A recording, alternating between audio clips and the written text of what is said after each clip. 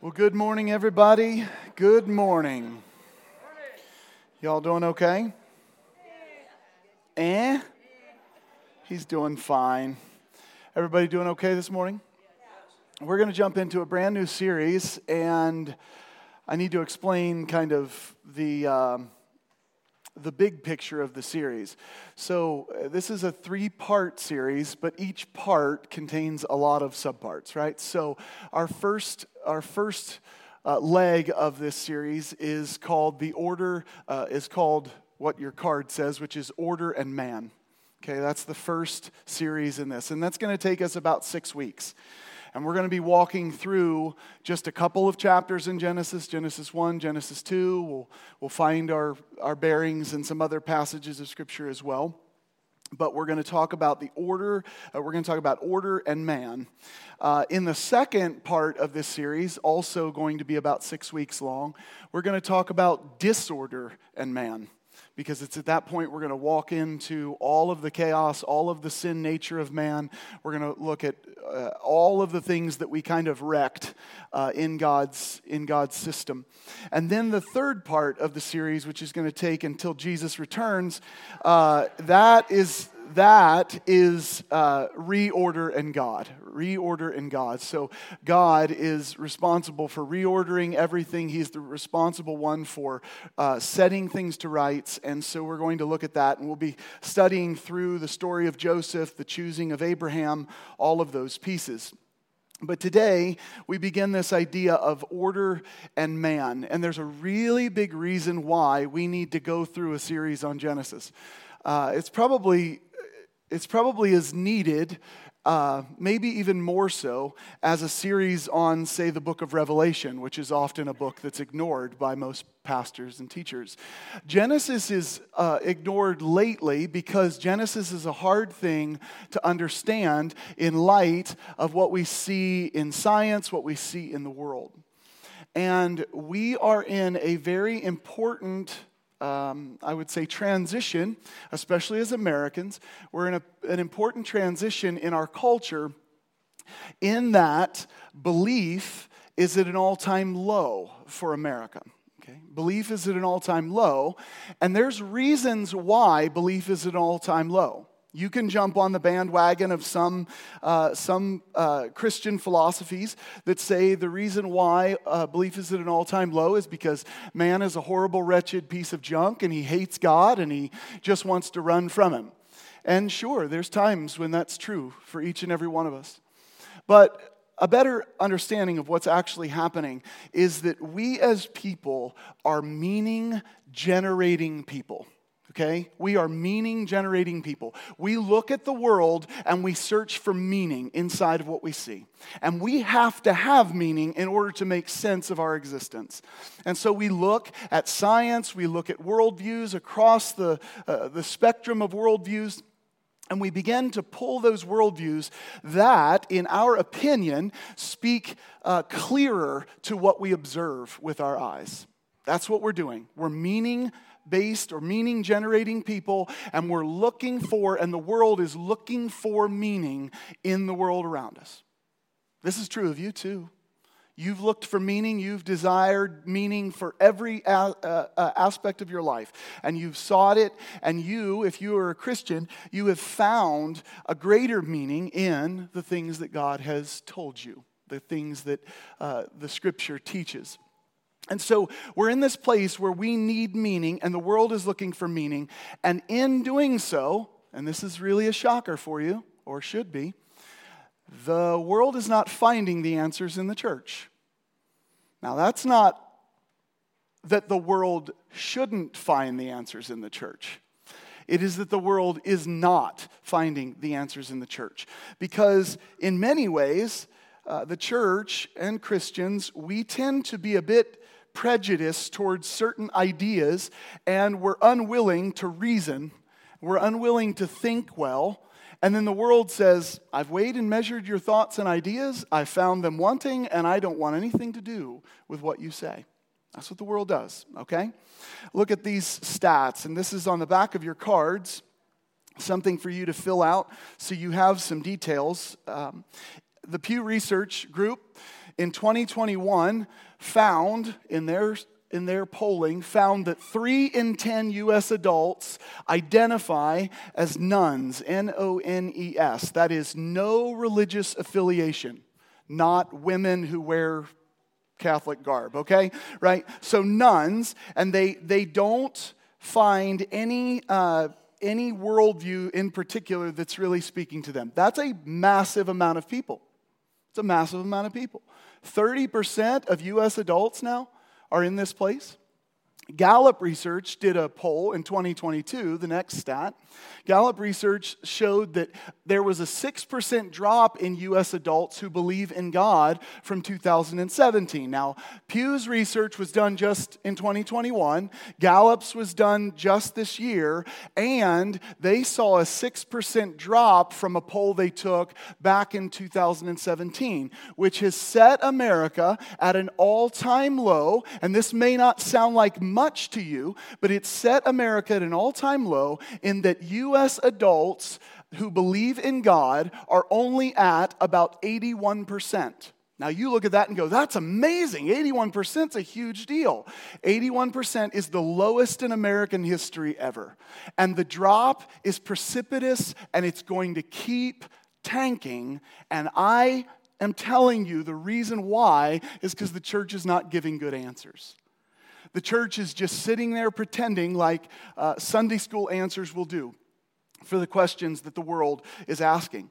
This is not just an issue among U.S. adults. This is also an issue for millennials. Another definition or a term that I want you to hear is something that, next slide, guys, is something that, nope, before that, guys, there should be one. Did I not put it in there? Yeah, syncretism. Syncretism is what's happening among millennials, okay? Syncretism is the amalgamation or the attempted amalgamation of different religions, cultures, or schools of thought. What are millennials doing with worldviews? They're looking at a worldview that says that makes sense of this part of my life, and that makes sense of this part of my life, and that makes sense of this part of life, and I'm going to accept all of these things melted together in some weird concoction that I call my faith, or that I call my spirituality, right? Now listen. These people are not thumbing their nose at God. They're literally looking for an understanding of the world around them because we're meaning-generating people. And so they look for it and they go, that makes sense, and that makes sense, and that makes sense, because we die if we don't have meaning. We die. It doesn't make sense to us. So we don't understand the purpose of living if we don't have meaning. So millennials are doing this, and they're picking and choosing, and they're trying to find things that make sense of forgiveness, things that make sense of love, things that make sense of how the earth got here, how people got here, all of this stuff. And guess what they're doing? They're not saying, Jesus has all the answers. They're actually saying, I can't find the answers in the church. Michaela Peterson, she is Jordan Peterson's daughter.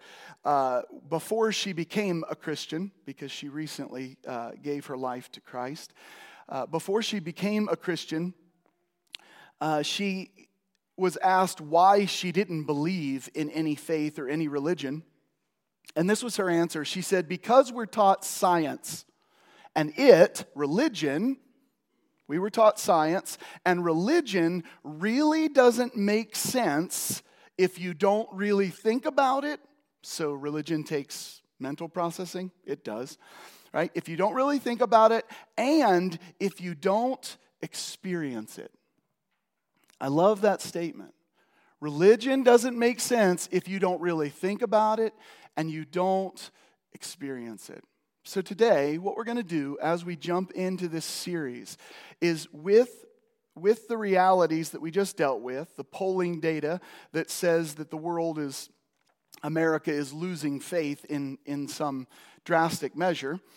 We are going to start this series by talking about the order of belief. I want you guys to understand how we arrive at our beliefs, because every one of us uses the 4 things that I'm about to share with you. There are 4 ways in which each and every one of us know the things that we know.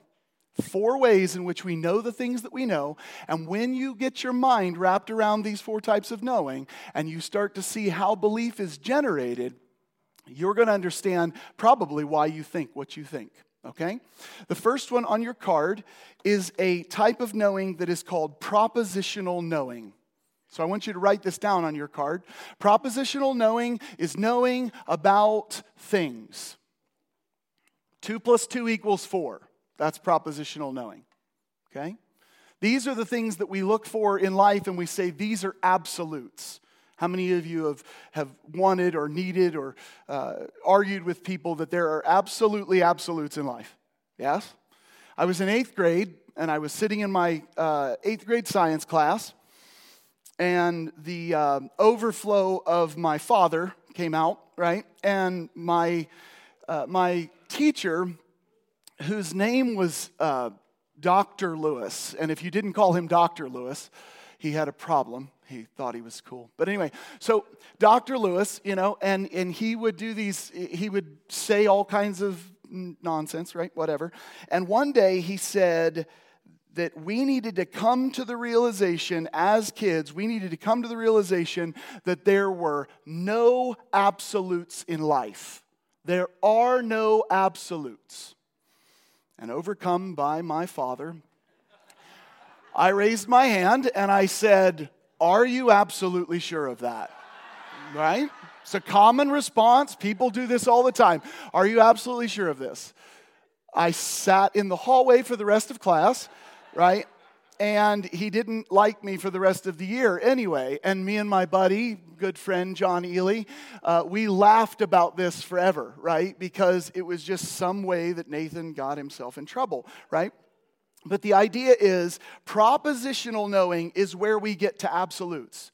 And when people say that there are no absolutes, they're not 100% wrong. Their problem is they've conflated types of knowing. There are absolutes in propositional knowing. And then there are things that we can't know, but they're based in different levels of knowing. So the first one is propositional knowing, and that is knowing about things. The second one that you need to know is called procedural knowing. Procedural knowing. Procedural knowing is knowing how to do things. Now, let me put the propositions and let me put the procedures together in your mind. If I told you what balance was, if I told you what gear ratios were, if I told you how a bicycle operated and worked, does that mean you know how to ride a bicycle? No, you don't. But if you get on a bicycle and you start to work it out, you then begin to understand or gain a new type of knowing, don't you? You don't have to propositionally know a dang thing about a bicycle. You know how much I knew about a bicycle before I rode a bicycle? Nothing. I knew nothing. I knew my dad took my training wheels off because he was a jerk. No, he wasn't, right? I knew nothing about bikes. I knew nothing about balance. I understood nothing about physics. I just got on a bicycle. And then I was pushed down the road, and I veered to the left and slammed into the porch. So I'm accident prone, and I do this kind of stuff all the time. Anyway, procedural knowing is knowing how to do things. If I was to ask about your workplace environment and what you know of work, you would probably respond with a bunch of procedural knowing, a bunch of things that you do and you know how to do. This is one of the great dilemmas in college education right now, because our world is obsessed with propositional knowing, and so we teach a bunch of things to people, and then we release them into the work field, and they don't know how to do squat. How many of you know that's true? How many of you know that's true of you too at times, right? Yeah, thank you. Awesome. Procedural knowing is knowing how to do things. Third type of knowing is perspectival knowing. Now, that's a fun thing to say, isn't it? I want you all to say it with me just because it's fun, okay? Perspectival knowing. Fancy $50 word that simply means you know how to perceive things. Perspectival knowing is your knowing from your perception, from where you are. Now, this becomes an interesting thing in life because we try with sympathy, we try to put ourselves in other people's shoes, right? We try to gain another perspective so that we might understand, so that we might know something. But here's a challenge. You can't ever fully get into someone else's shoes.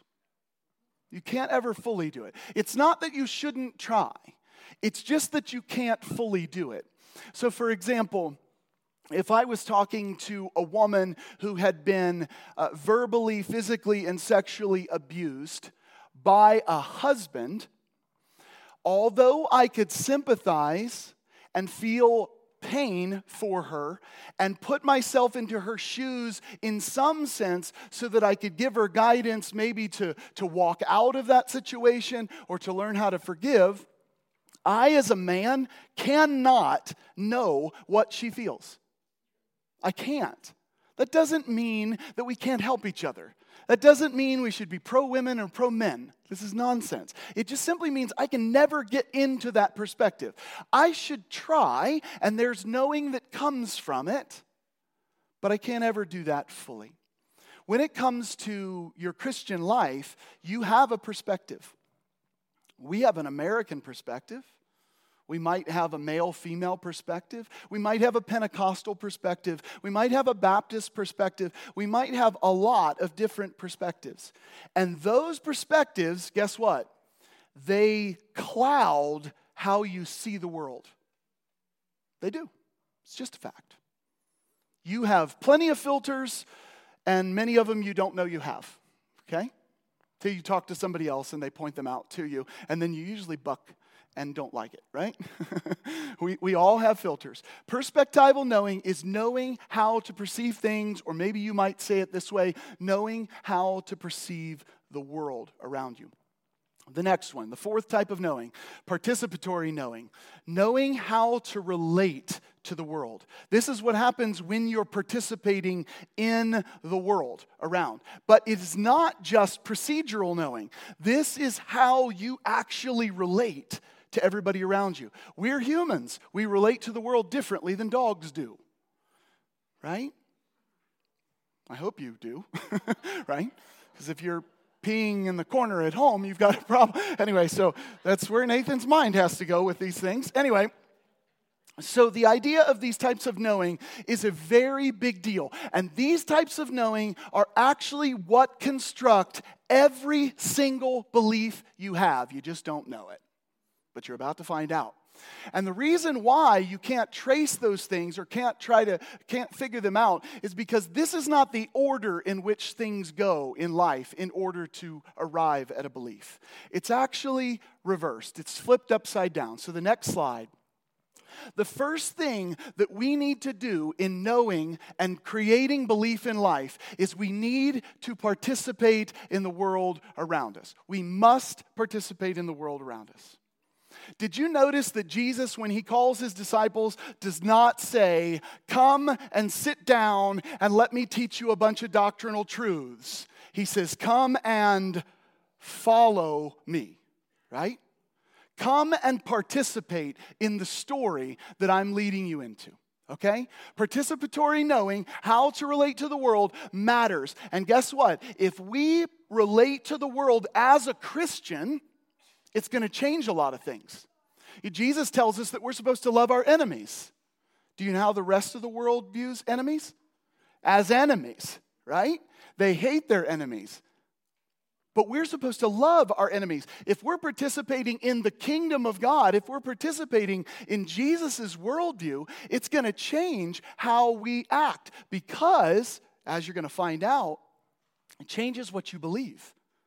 It makes you believe something different. So Jesus invites people to follow after him. And then perspectival knowing enters into the picture, which is how to perceive things. So if Jesus comes to you and says, you're supposed to love your enemies, and you say, I don't like this, and he says, listen, I want you to gain a right perspective. You too were a sinner. You too were an enemy of God.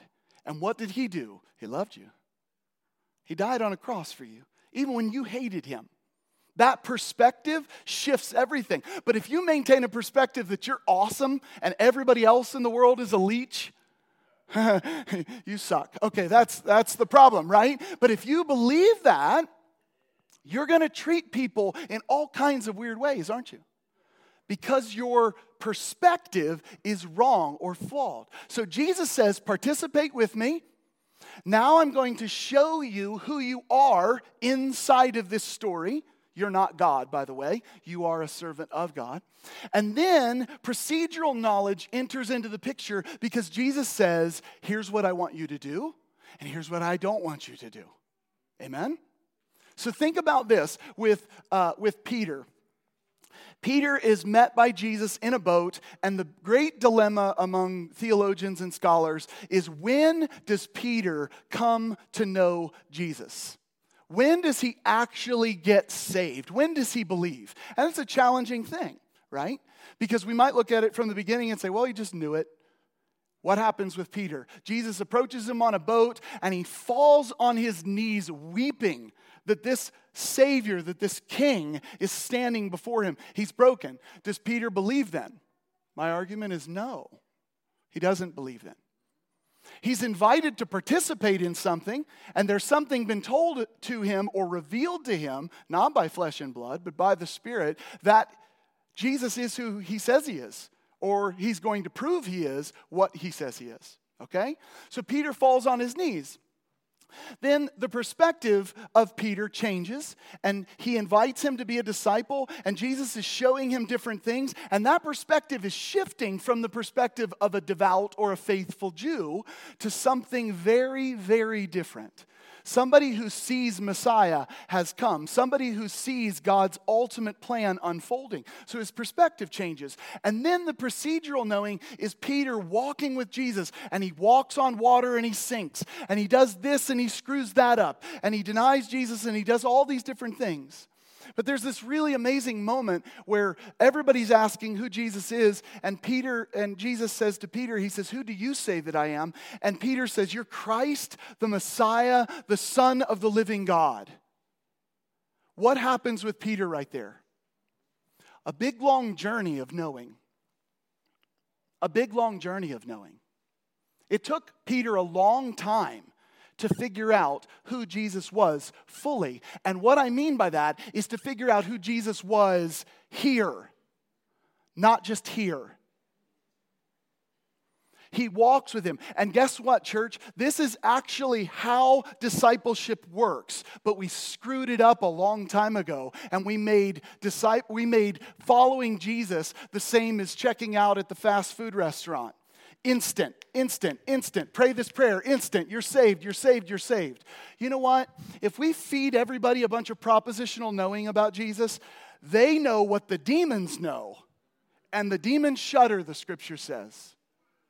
You can know every stupid trivia question your Sunday school teacher ever taught you. But if you don't know Jesus, it doesn't matter.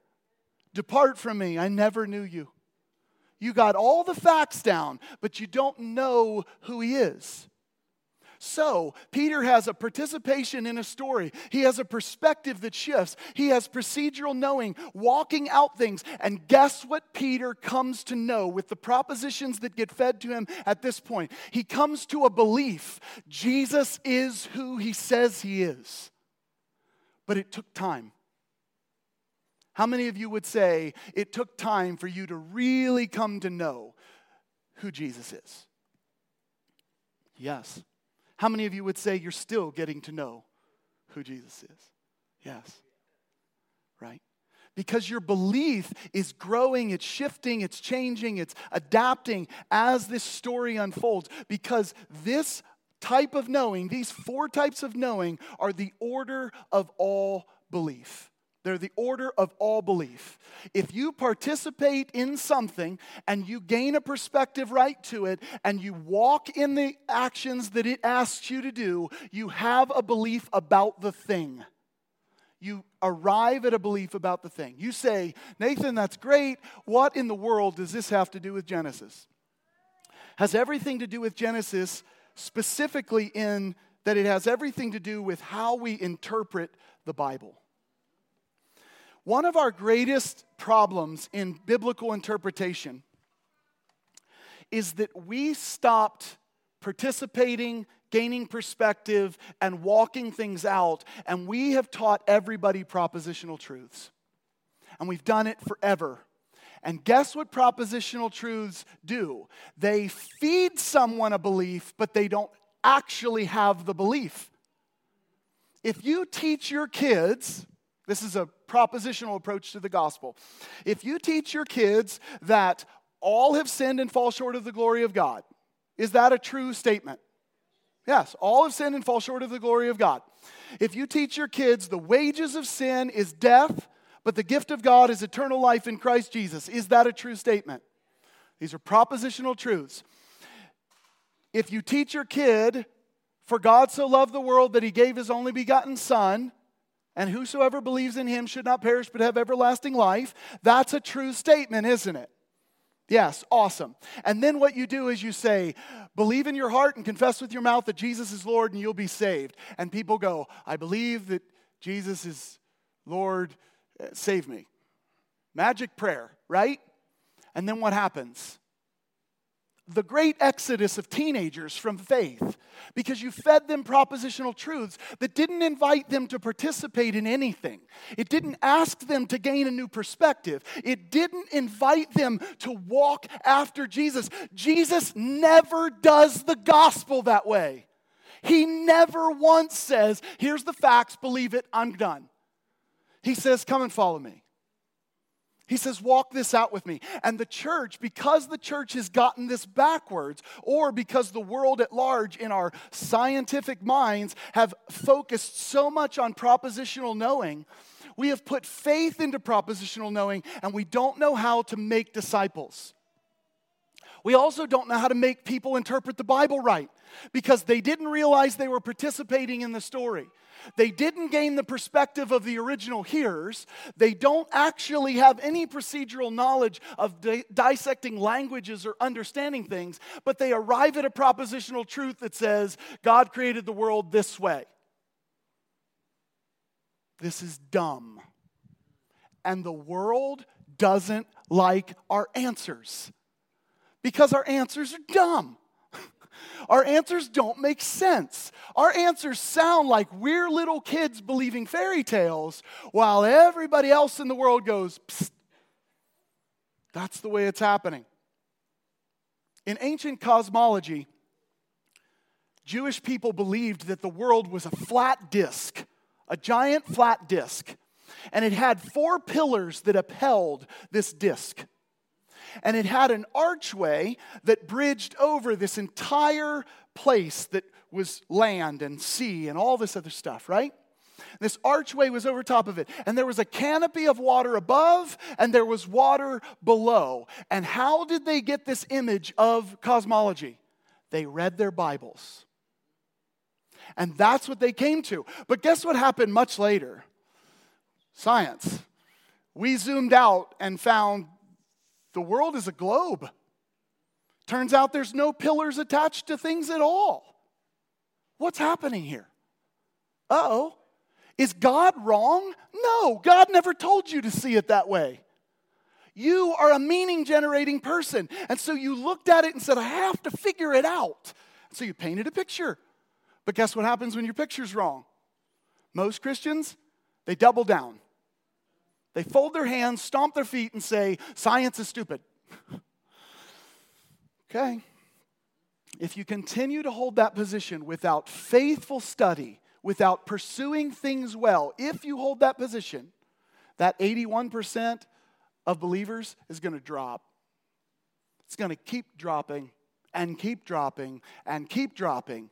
And it's not because people hate God. It's because you don't make sense. It's because our message is not giving them the answers that they're actually looking for. And trust me when I say they just want to make sense of the world. Now, are there stubborn atheists that absolutely hate Christians? Yes. Are there people that despise God with everything that they are? Yep, there are. Is that the majority of people? Majority of people are going, I just want to know what's happening. I just want to figure out life. I want to understand life. So, We're going to dissect Genesis, and we're going to be looking into this in a very hard way, because as we look into it, we're going to dive into these types of knowing, and we're going to explore what it is that Genesis 1, Genesis 2, Genesis 3, 4, 5, and 6, we're going to look at what these actually say based on not only the original languages, best we understand them. We're going to look at it trying to gain the perspective of a non-scientific world. We're going to try to see it gaining the perspective of a highly superstitious world. We're going to gain a perspective that shows that Genesis 1:1 or Genesis chapter 1 is not a science textbook. Nobody would have written it that way. But instead, we have to look at what Hebrew poetry looks like and what we're supposed to gain from it. We're going to learn the difference between how to interpret something versus whether or not something is conveying information for us. We're going to look at all these types of knowing. We're going to understand this a bit better, because my aim is to equip you to actually have a solid answer for the people in your world that are scratching their heads and saying, I just don't see it. I don't see that there's any truth in Christianity. Well, I like this thing about Christianity. It talks about forgiving people, so I'll take that part and abandon everything else. Now, we want them to accept everything, right? And we need to understand everything in a much, much better way. When it comes to these types of knowing, guys, it is so revolutionary when you think about how these things affect you. If you want to know your spouse, if you want to know them, should you just go and study facts about them? Wouldn't work, would it? They'd be like, yeah, you know my favorite things. This is what every marriage needs to do. Tell me your favorite candy bar. Tell me your favorite soda drink. Tell me this and this. Okay, I know them. No, you don't. You know some weird trivia about the people that you claim to love. But what happens if you actually begin to participate with them? You begin to walk through scenarios or life or anything with them. You begin to know them in a different way, right? What happens when you put yourself in their shoes to the best of your ability? You change your perspective. What happens? You get to know them way better. What happens when the procedural knowledge of marriage happens? How many of you knew everything there was to know before you got married and it's been smooth sailing ever since? I know that's not true, and you're a liar. Okay, so, right? Okay, it's not. And this is what's really strange. Guess what the world wants? The world says, you know what you should do? You should live with a person before you get married to them. Do you know why they say it? Because the world knows something you don't know. And that is, participating makes you know something, right? Procedural knowledge does. It doesn't mean it's right.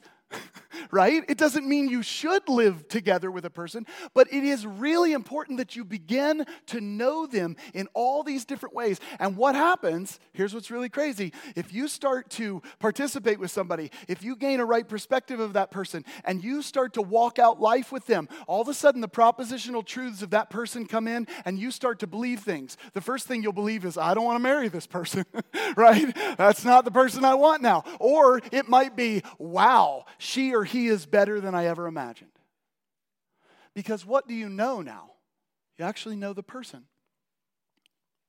We've done this with God for so long, guys. Are you saved because you know that God is omniscient?